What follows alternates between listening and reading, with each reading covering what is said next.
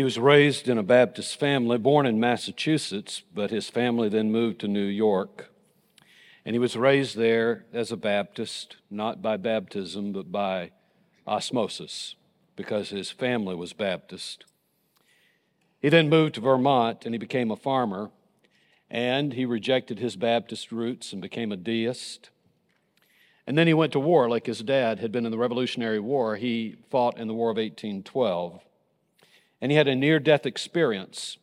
Shells were bursting all around him, metal fragments. A man was killed right next to him, and others were injured, but he came out unscathed. And this led him to begin to think that maybe God does involve himself with his people and his creation. And it moved him gradually to conversion, to be a Christ follower, and also eventually to become a Baptist lay preacher after 1816. In 1818, William Miller, you might have guessed who I'm talking about, was studying the book of Daniel, and he became convinced that Christ was going to return not only soon, but he had a pretty good idea of when it was going to be. For in Daniel, the 8th chapter, it says that there will be 2,300 days that will elapse before the holy place is restored.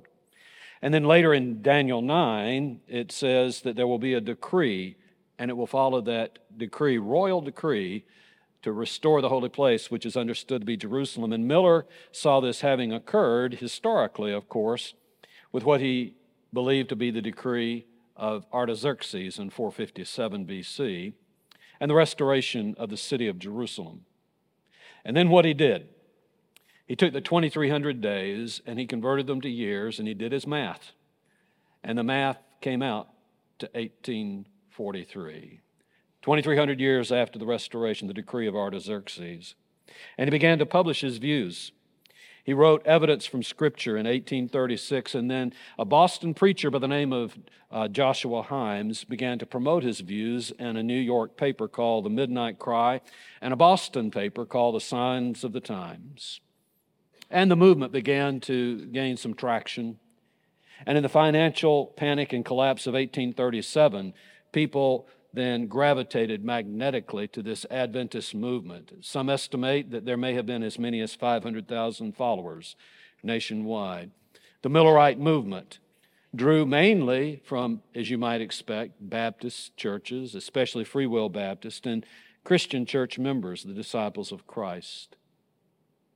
And then in January 1843, he decided that God had called him to be specific about his prophecy. And he declared that the Lord was going to return sometime between March the 21st, 1843, just a little later in that year, and before March the 21st, 1844. When this failed, when March the 22nd, 1844 came around, he readjusted his prediction and said, no, it's going to be in October, the 22nd of October, 1844. I give him credit for this.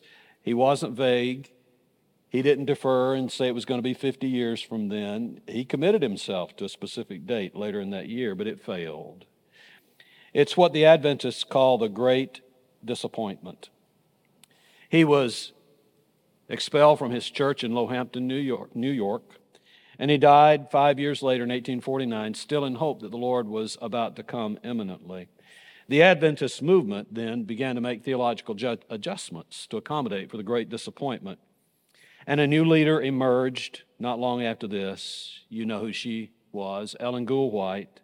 She had many visions, recorded about 2,000 of them, wrote about 40 books and about 5,000 articles to promote the Adventist movement, which we now know today as the Seventh-day Adventists, because she said the reason that prediction had not come true was because God's people were unfaithful. They were not worshiping on the Sabbath. Well-intentioned, William Miller, I believe he was. You know, many religious leaders have made bad predictions. Some of them, I think, like Miller, had genuinely good motives. They were simply wrong. But you know, there are others, and we talked about one of them last week or a couple of weeks ago. An extension of the Seventh-day Adventist movement that was an aberration, the Branch Davidians and David Koresh Those like Koresh are false prophets. I think their intentions were not honorable. You see, others have been nothing less than liars and deceiving prophets, in fact, false Christs. So we come to the text today in Matthew, the 24th chapter. It's during the Passion Week. It's after the triumphal entry on Sunday. It's after the cursing of the fig tree and the cleansing of the temple on Monday. And it occurs on Tuesday, the longest day of recorded ministry of Jesus' life. It begins in Matthew, the 21st chapter, verse 20, and it runs all the way through Matthew 25. Before this passage that we read today in Matthew, he is engaged in confrontations in the temple with the officials who have questioned his authority. He has spoken 3 parables in Matthew's gospel. They're not all in the other gospels.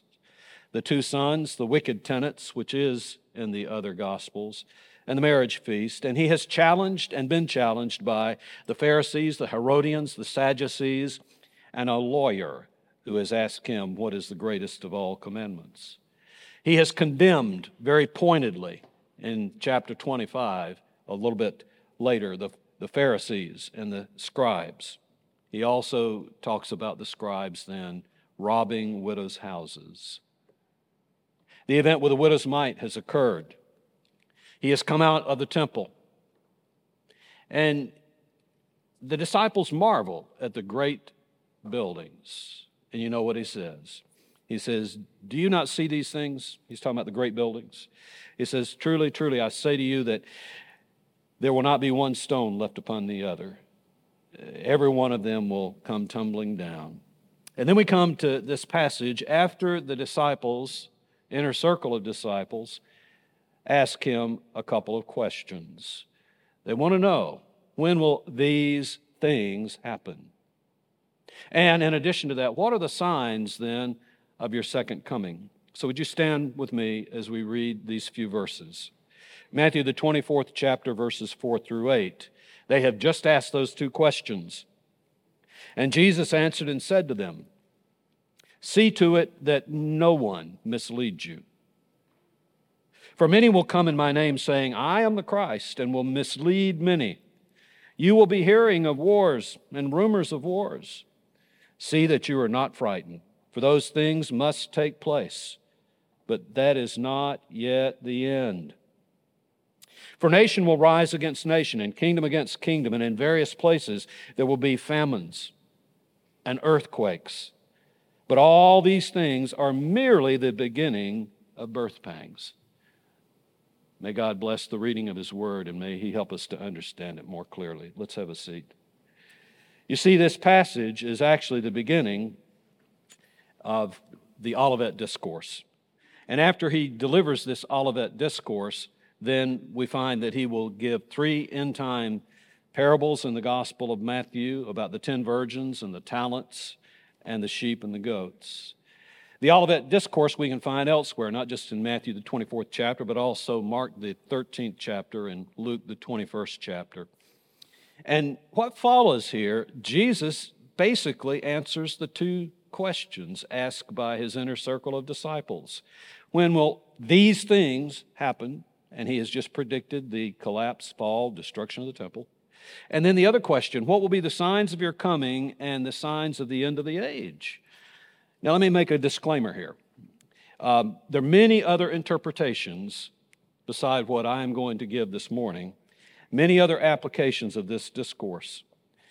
Many people say that this whole passage from verse 4 to 44 predict the end times, the events that will lead to the very end times. What they do is they rely on certain theological presuppositions, usually based on an end time system of theology, that they see the passage through that lens. Most of the time, what they have done is they have woven together passages from Daniel, 1 Thessalonians, the rapture, and passages from Revelation dealing with the millennium. And they say this passage all focuses on Christ's return and the millennial kingdom. I disagree. My disclaimer is this. This morning, my explanation I focus as a preterist, as basically a historian, that it is focused on the immediate events, the destruction of Jerusalem. And then he does address the end times. He's simply answering the two questions asked by the disciples. When will these things happen? The destruction of the temple and the attendant persecution that comes after that. And what are the signs then of your coming and the end of the age? He does then address that a little bit later, and he talks about the suddenness of that day. I think that in order for me to understand it, I believe that Jesus was giving us a layered discourse. I think there are layers of reading that we have to take a look at. And I will say this, many disagree with my interpretation. Maybe some of you will too, but that's okay. We can differ, I think, on our eschatological, our end-time theology. But I want you to be clear that I disagree with those other interpretations. When we take a look at this layered interpretation of Matthew 24, it begins with preliminary warnings. There are basically three sets of warnings. He warns about misleaders, those that mislead, misguide people. And in fact, they try to deceive God's people. And there are a couple of warnings in this passage. The first of those warnings about the misleaders is found in what we read, verses 4 through 5. He talks about false Christs who will mislead, about rumors and natural signs. Now, these wars and famines, the earthquakes, they could apply to any time in history. They could apply to the final times. But here, I think Jesus is talking about near-time events that he describes in verses 9 through 22. In verses 9 through 14, these are signs of things that are going to happen that will result in the persecution and expansion of the church. And then in verses 15 through 22, he's talking about the temple destruction and the scattering of God's people. So you see, when we look at it that way, we do know that there were false Christs that arose between about 30, when this is being spoken roughly, to the destruction of the temple, which is 70 for that 40-year period. Josephus reports this. He says, the land was overrun with magicians, seducers, and impostors who drew the people away in multitudes to the solitude of the deserts. They went to see signs. They went to see miracles. And these prophets promised to show and demonstrate them by the power of God. And amongst these, we see in Scripture Simon the magician in Samaria. We know that he was called a great power of God. And later, we are told by Eusebius that, in fact, his followers erected a statue to him on the Tiber River in Rome as a god, false prophet. There was Dositheus, about 36 A.D., a Samaritan false prophet who claimed to be Moses incarnate. And he took the Samaritans up to Mount Gerizim, and he promised to dig up and uncover the vessels of Moses, the holy vessels. What happened to him? Pilate captured him, and he executed him and the leaders. There was Theudas, about 44 to 46 BC, and it's not the same Theudas that Gamaliel speaks about in Acts 5, who came much earlier. This Theudas claimed to be a prophet, and he led an armed insurrection against Rome. He promised to take the people out to the Jordan River, and he would command the river, and it would part, and they could cross over it. The procurator, Thaddeus, then captured and beheaded him and killed many of the leaders. And then from Acts the 21st chapter, there was the Egyptian false prophet, probably in the late 50s, who went to the Mount of Olives with 4,000 armed insurrectionists. And he promised then to command the walls of Jerusalem to collapse so that they could invade it and take it over.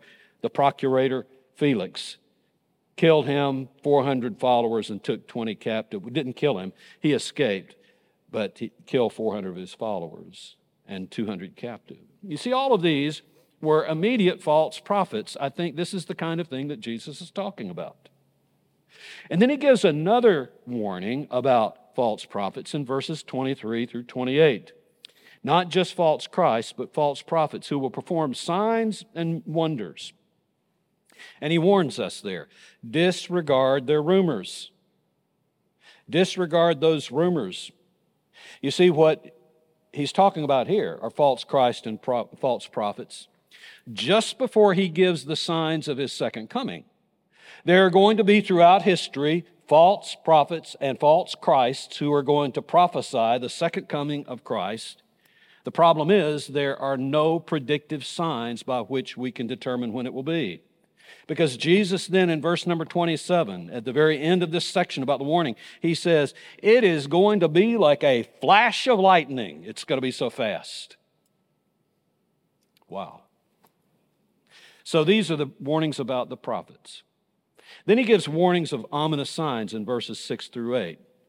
And they will precede what? The fall of Jerusalem, the destruction of the temple. There will be wars, there will be earthquakes, and there will be famines. And we know that this happened. Wars. There was the Roman-Parthian War from 58 to 63, during which Palestine was severely threatened by the Persians. There was a civil war in Rome that occurred in 68-69, just before the war with the right before the war with the Jews. And during that time, there was assassination after assassination. Nero, Galba, Otho, and Vitellius were all assassinated before Vespasian became the emperor. So there were wars and rumors of wars. There were earthquakes. In the Bible, we see it. At the crucifixion, was there an earthquake? Yes. And what did it do? It tore the veil of the temple in two. At the tomb, when the angel came down and rolled the stone away, it says there was a great earthquake in Matthew 28. We see in Acts, the 4th chapter, when the apostles pray for boldness, and as they pray, what happens? There is an earthquake that shakes the whole building as they're filled with the Holy Spirit. In Philippi, how was it that Paul and Silas then were freed from their chains? There was an earthquake that struck Philippi. We see biblical evidence of this, but we also see secular accounts. Between 30 or 40 and 70, at least 12 major cities were destroyed during that 40 years by earthquakes. In 46, Crete was hit. In 51, Tacitus tells us that there were repeated earthquakes in that part of the world, including Rome. In 60 AD, background for what we're studying on Sunday evening, Colossae and Hierapolis and Laodicea were hit, and Laodicea was virtually destroyed. In 63 AD, the great earthquake at Pompeii, and Seneca tells us that there were bad earthquakes during that season in Syria, Greece, Asia Minor, Macedonia, and Cyprus. And we know there was a great earthquake that occurred just before the fall of Jerusalem throughout Judea. So yes, there were wars and rumors of wars. There were earthquakes. And immediately there were famines. In Rome in 41, there was a great famine in 57 AD. Throughout the Roman world, Agabus then prophesies that this is going to happen in the 11th chapter. There's going to be a great famine that hits all of the Syrian world. In Greece, and it did happen. That is, of course, one of the reasons that Paul makes the collection, so that he can help the saints then in Jerusalem. In Greece in 49 AD, there was a grain shortage throughout the Roman world in 51 AD, reported by Tacitus. And in Jerusalem, during the siege, of course, there was a great famine. The point is this: all of those predictions in those verses really focus primarily on the immediate future. Of course, there have been wars. Of course, there have been famines. Of course, there have been earthquakes since then. But they're merely the beginning. And I think what he means here is, yes, they will precede the destruction of the temple, but it can be taken another way. You see, this is a beginning point. When you look at these wars, when you look at these earthquakes, when you look at these famines, that's just the beginning. It's a point of comparison. In other words, what he's saying is, you haven't seen anything. You don't know just how bad it will be when the temple is destroyed and Jerusalem is dismantled and the people are scattered. Then he talks about difficult times in verses 9 through 14. Christ's followers then in that time will face big problems. There will be persecution, hatred, martyrdom. There'll be betrayal, brother against brother, family against family, Mark tells us. There will be false prophets who will arise, mislead many. And there will be lawlessness leading to a lack of devotion. Hearts will grow cold, and we see that's exactly what happened in Ephesus and Revelation. And he exhorts then in verses 9 through 14, remain faithful. You see, because the gospel is going to thrive, and you know what? The gospel is going to be preached to all nations. It will go to all the world. And then the end will come. and that is applied by postmillennialists a bit differently. There are two applications, I think, for these verses here. For the first century generation, all of these things would occur in their time.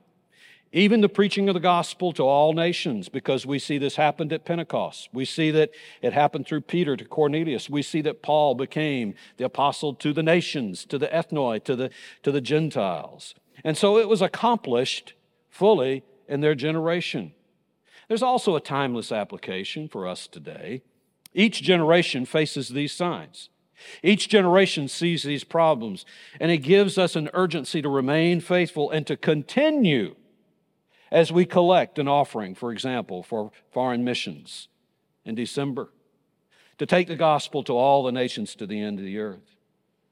And then what Jesus does, beginning in verse 15, he begins to answer the two questions after these warnings. The first question is answered in verses 15 through 22 with a bit of an epilogue in verses 32 through 36. Let me explain. When will these things happen? The disciples have asked. That's about the destruction of the temple. And the answer is very clearly given. The sign of that is going to be the great tribulation. And the sign of it will be the abomination of desolation.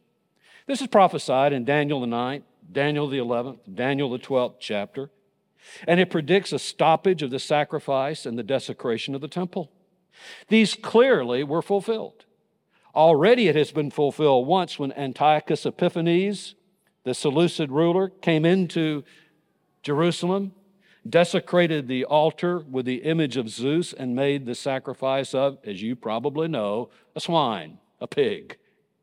But there's a second fulfillment of it, we believe, in history, and that is when Titus and his Roman army came in 70 A.D., and he desecrated the temple and the altar. He raped a prostitute on top of a copy of the Torah on the altar of God. And then his troops destroyed the temple by fire. You see, the abomination of desolation then did occur. And the people of God would be scattered in verses 16 through 22. With the destruction of Jerusalem, over 1 million Jews were scattered or killed. 97,000 were enslaved. And the remaining 40,000 inhabitants of Jerusalem were scattered throughout the diaspora. These events were already fulfilled.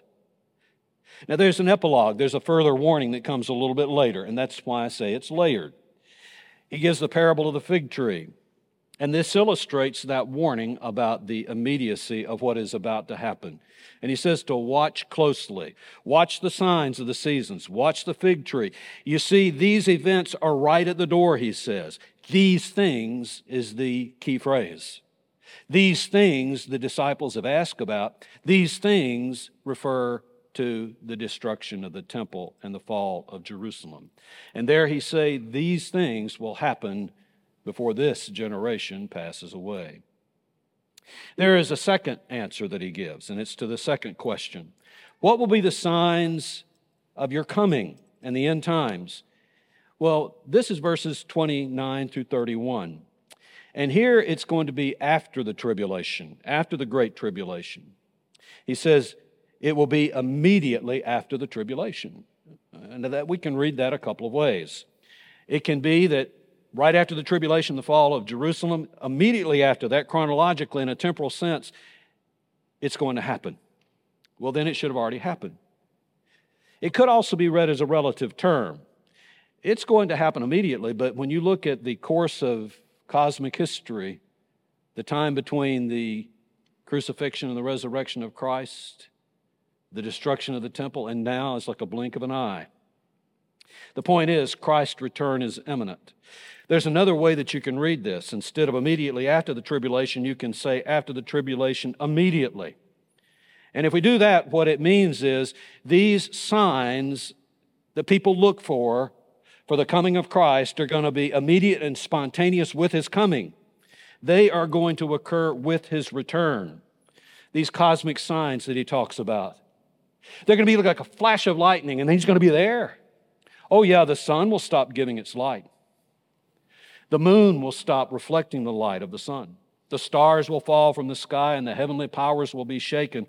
But these will happen virtually with his coming. The point is this, If we wait to watch for when the sun goes out and the moon doesn't glow and the stars fall and the heavenly powers are shaken, it's too late. He's there. And then he gives a further warning in an epilogue in verses 36 through 44. He says, therefore, do what? Be alert. Watch. Be ready.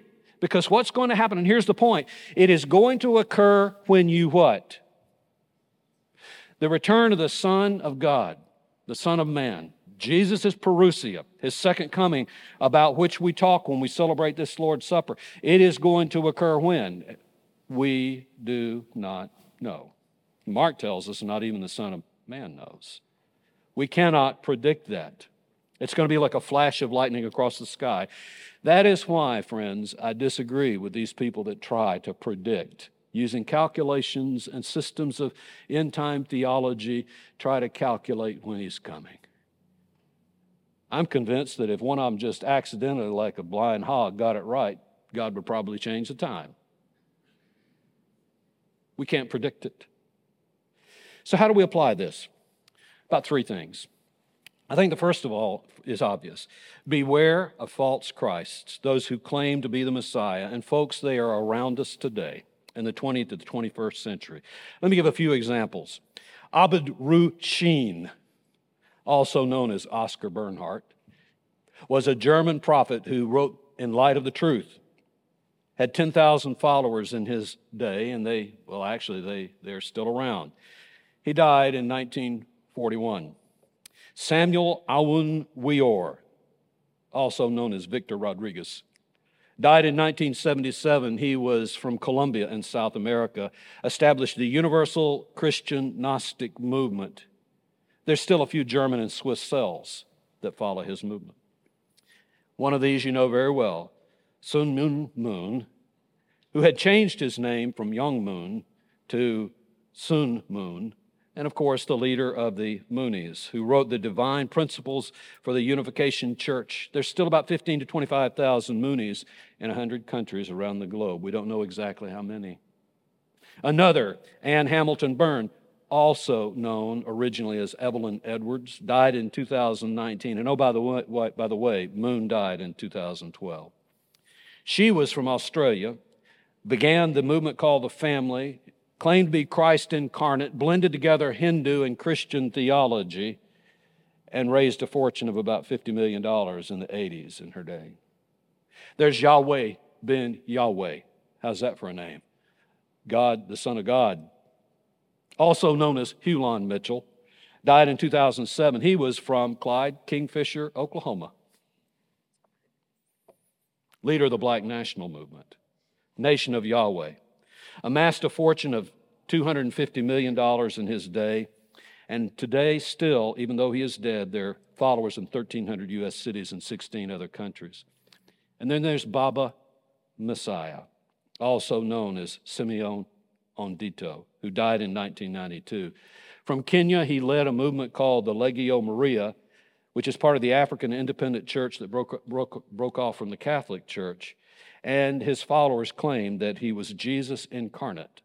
There's still 3 million followers in Africa. Now, what's my point?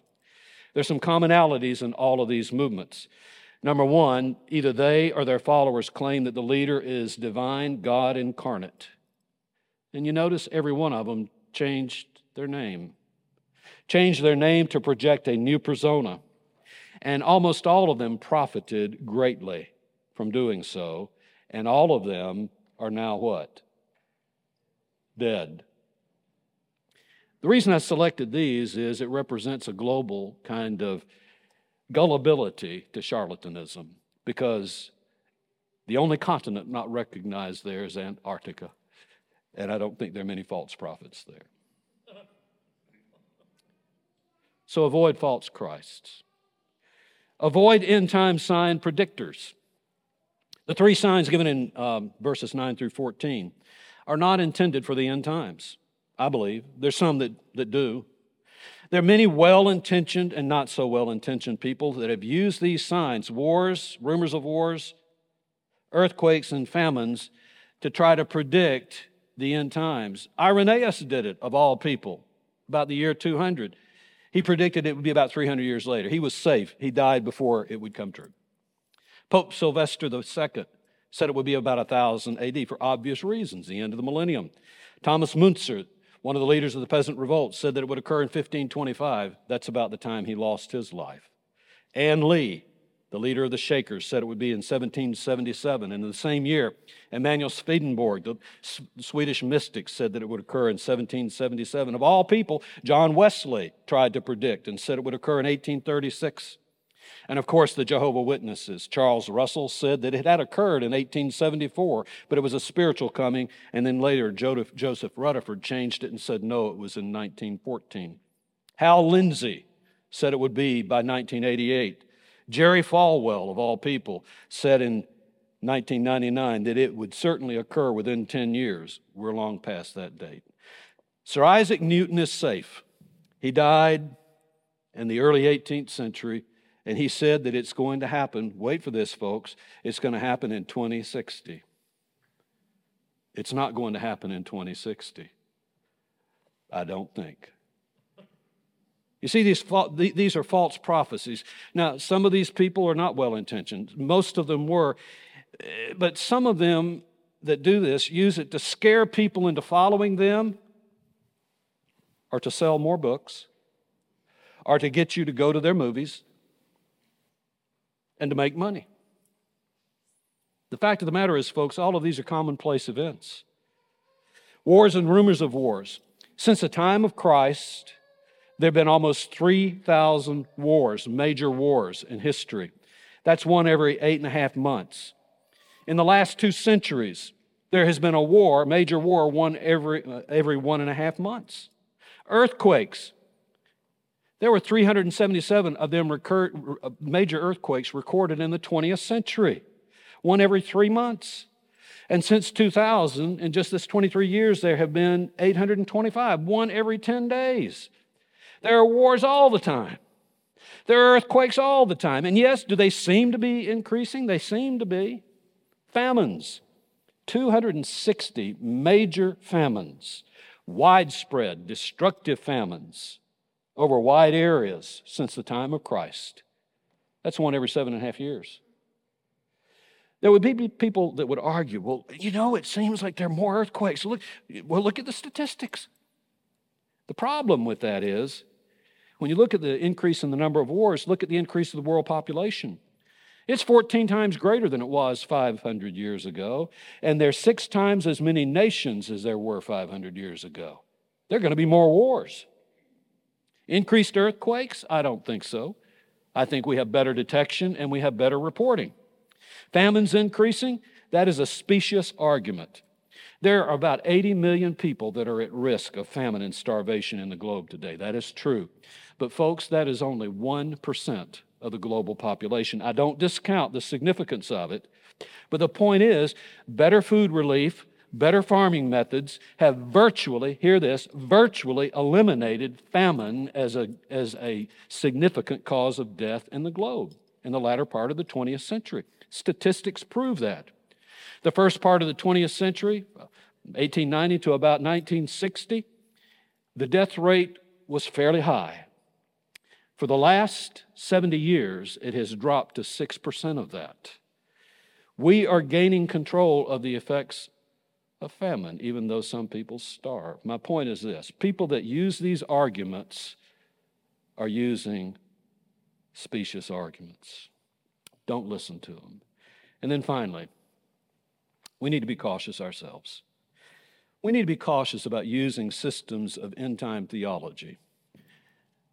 There has never been a uniform Baptist approach to end-time theology. If I were to survey you today, we would probably have some premillennialists in here, historic.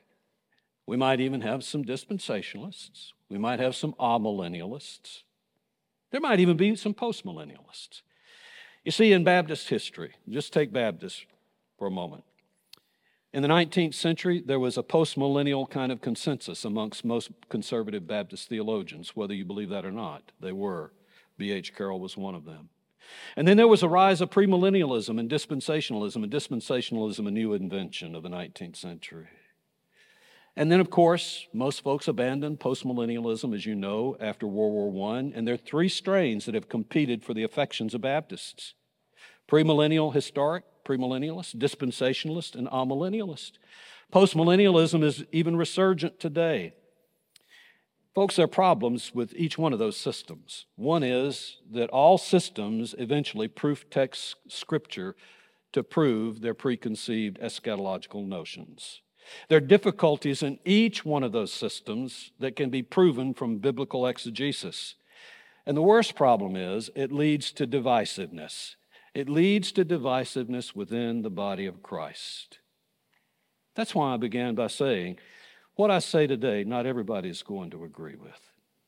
My interpretation of all these things, of course, is not infallible. But it does raise this question: why is it that there's some people that build their whole theology upon their view of the end times, which in fact divides God's people? Let me close with this. You know that the most two recent Baptist Faiths and Messages, is that the plural of it? 1963 and 2000, they differ significantly at certain places. But this is one of those places where there is a uniform view of eschatology. Let me read it to you very briefly. God, in His own time and in His own way, will bring the world to its appropriate end. According to His promise, Jesus Christ will return personally and visibly in glory to the earth. The dead will be raised, and Christ will judge all persons in righteousness. It says men, means persons. The unrighteous will be consigned to hell, the place of everlasting punishment. And the righteous in their resurrected and glorified bodies will receive their reward and will dwell forever in heaven with the Lord. Folks, I don't think there is a thing about that we could dispute. What it reminds us of is this. When we celebrate the Lord's Supper, we usually close it by saying, as often as you eat this bread and you drink this cup, we celebrate the what? The death of our Lord Jesus Christ. And then we say what? Until He comes again. The point is this.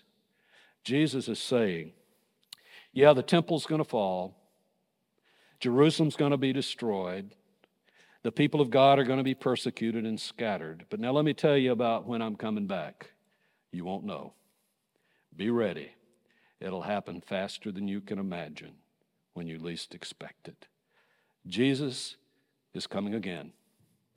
Jesus is coming in all of His glory, and He will physically be present.